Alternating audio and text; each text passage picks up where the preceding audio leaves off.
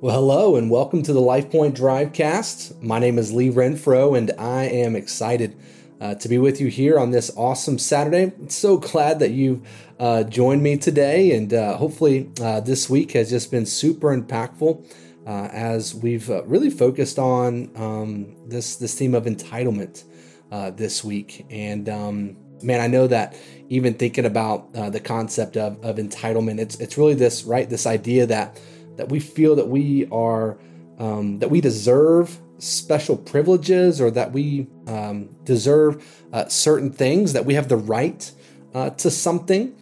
And man, it'd just be so easy to let that creep into our hearts. I think one of the ways that honestly that I can feel that personally is that as a Christ follower, we feel like as we maybe try to faithfully live the Christian life, or we try to walk with God faithfully, that we can feel like that because of that, we deserve certain things. Like, we deserve to, for me, I deserve to have obedient children that listen to me, that we're just entitled for certain things to go our way. And just the reality of that is, as Christians, we should realize that, man, God does not owe us one thing.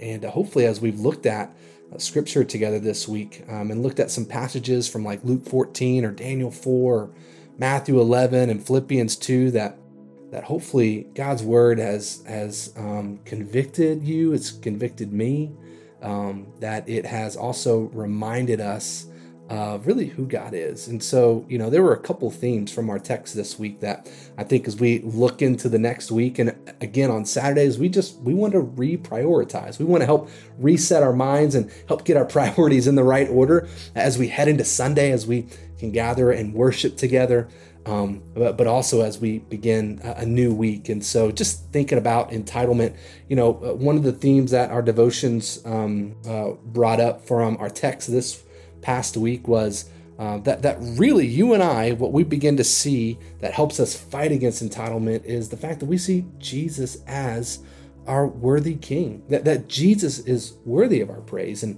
it helps you and I to reset our focus when we recognize that God is worthy of all things, that Jesus is King, that he is kind, that he is good, he is gracious to us, that we do not deserve anything. But really, if anybody deserves something, it's Jesus, and he deserves our praise, our admiration, our devotion. And so that can help you and I to reset what our focus is, and it gets our gaze upon ourselves, and it helps us to gaze upon our Savior. And one of the other things that we see from our text this past week is just the humility that Jesus has, that not only do we have a worthy King to worship, but we also have a humble King that we worship. And so that because Jesus is humble, he invites us, as we seek as Christ followers to live like him, to also live humble lives. And I don't know about you, but it is really hard for me to feel entitled when I am intentionally seeking to humble myself before the Lord, to see myself rightly as I look at God and see him rightly in my own life. And so one of the things that I just want to pray for you and me as we just head into our weekend, as we just reset for the week, is that perhaps we would pray what the psalmist says in Psalm 51, really David's prayer, right? King David, as he's praying after falling into sin and being confronted by the prophet Nathan. One of the things that David prays there is he asks the Lord to create in me a pure heart. Oh God, renew a steadfast spirit within me. That David did not want God's spirit to depart from him. Now, that's one thing that we as Christians can be thankful for, is that the moment you put your faith in Jesus, you are sealed with the Holy Spirit. He will not leave you. He will not forsake you. But our experience of the Spirit's presence and how the Spirit can work in our lives can dwindle when our hearts maybe are hardened with sin or with pride. And so we want to ask God to create a pure heart within us, to restore in us the joy of our salvation, to remember that moment or those times when you remembered, man, how good is God for saving a sinner like me? And so I just want to take a moment and pray along those lines for you and for me.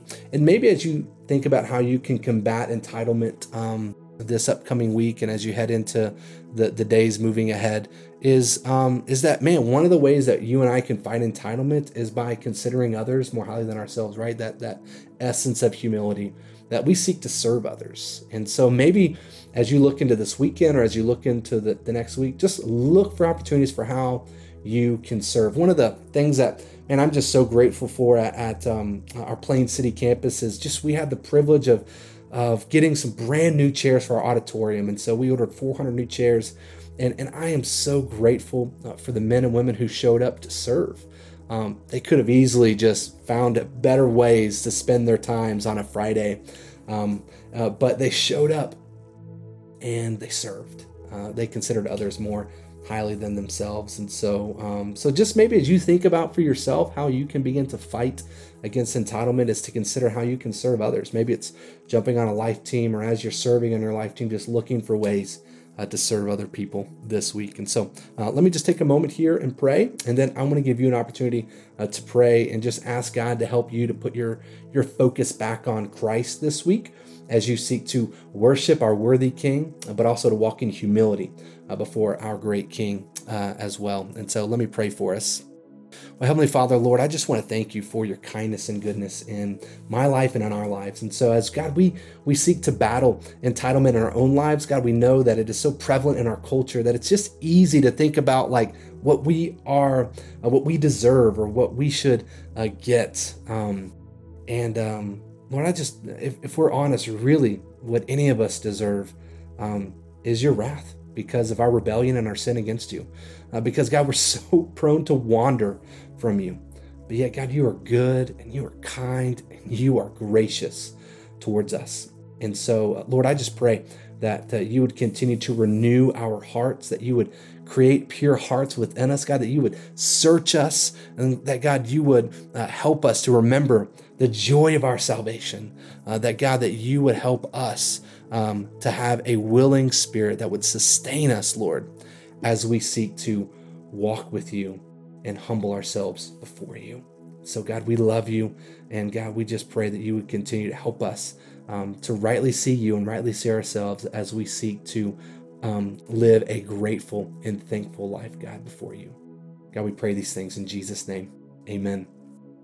Okay, now you take a few moments here and take some time to pray and just ask the Lord to continue to help you to battle against the entitlement that you sense in your life. So take some time and let's pray here.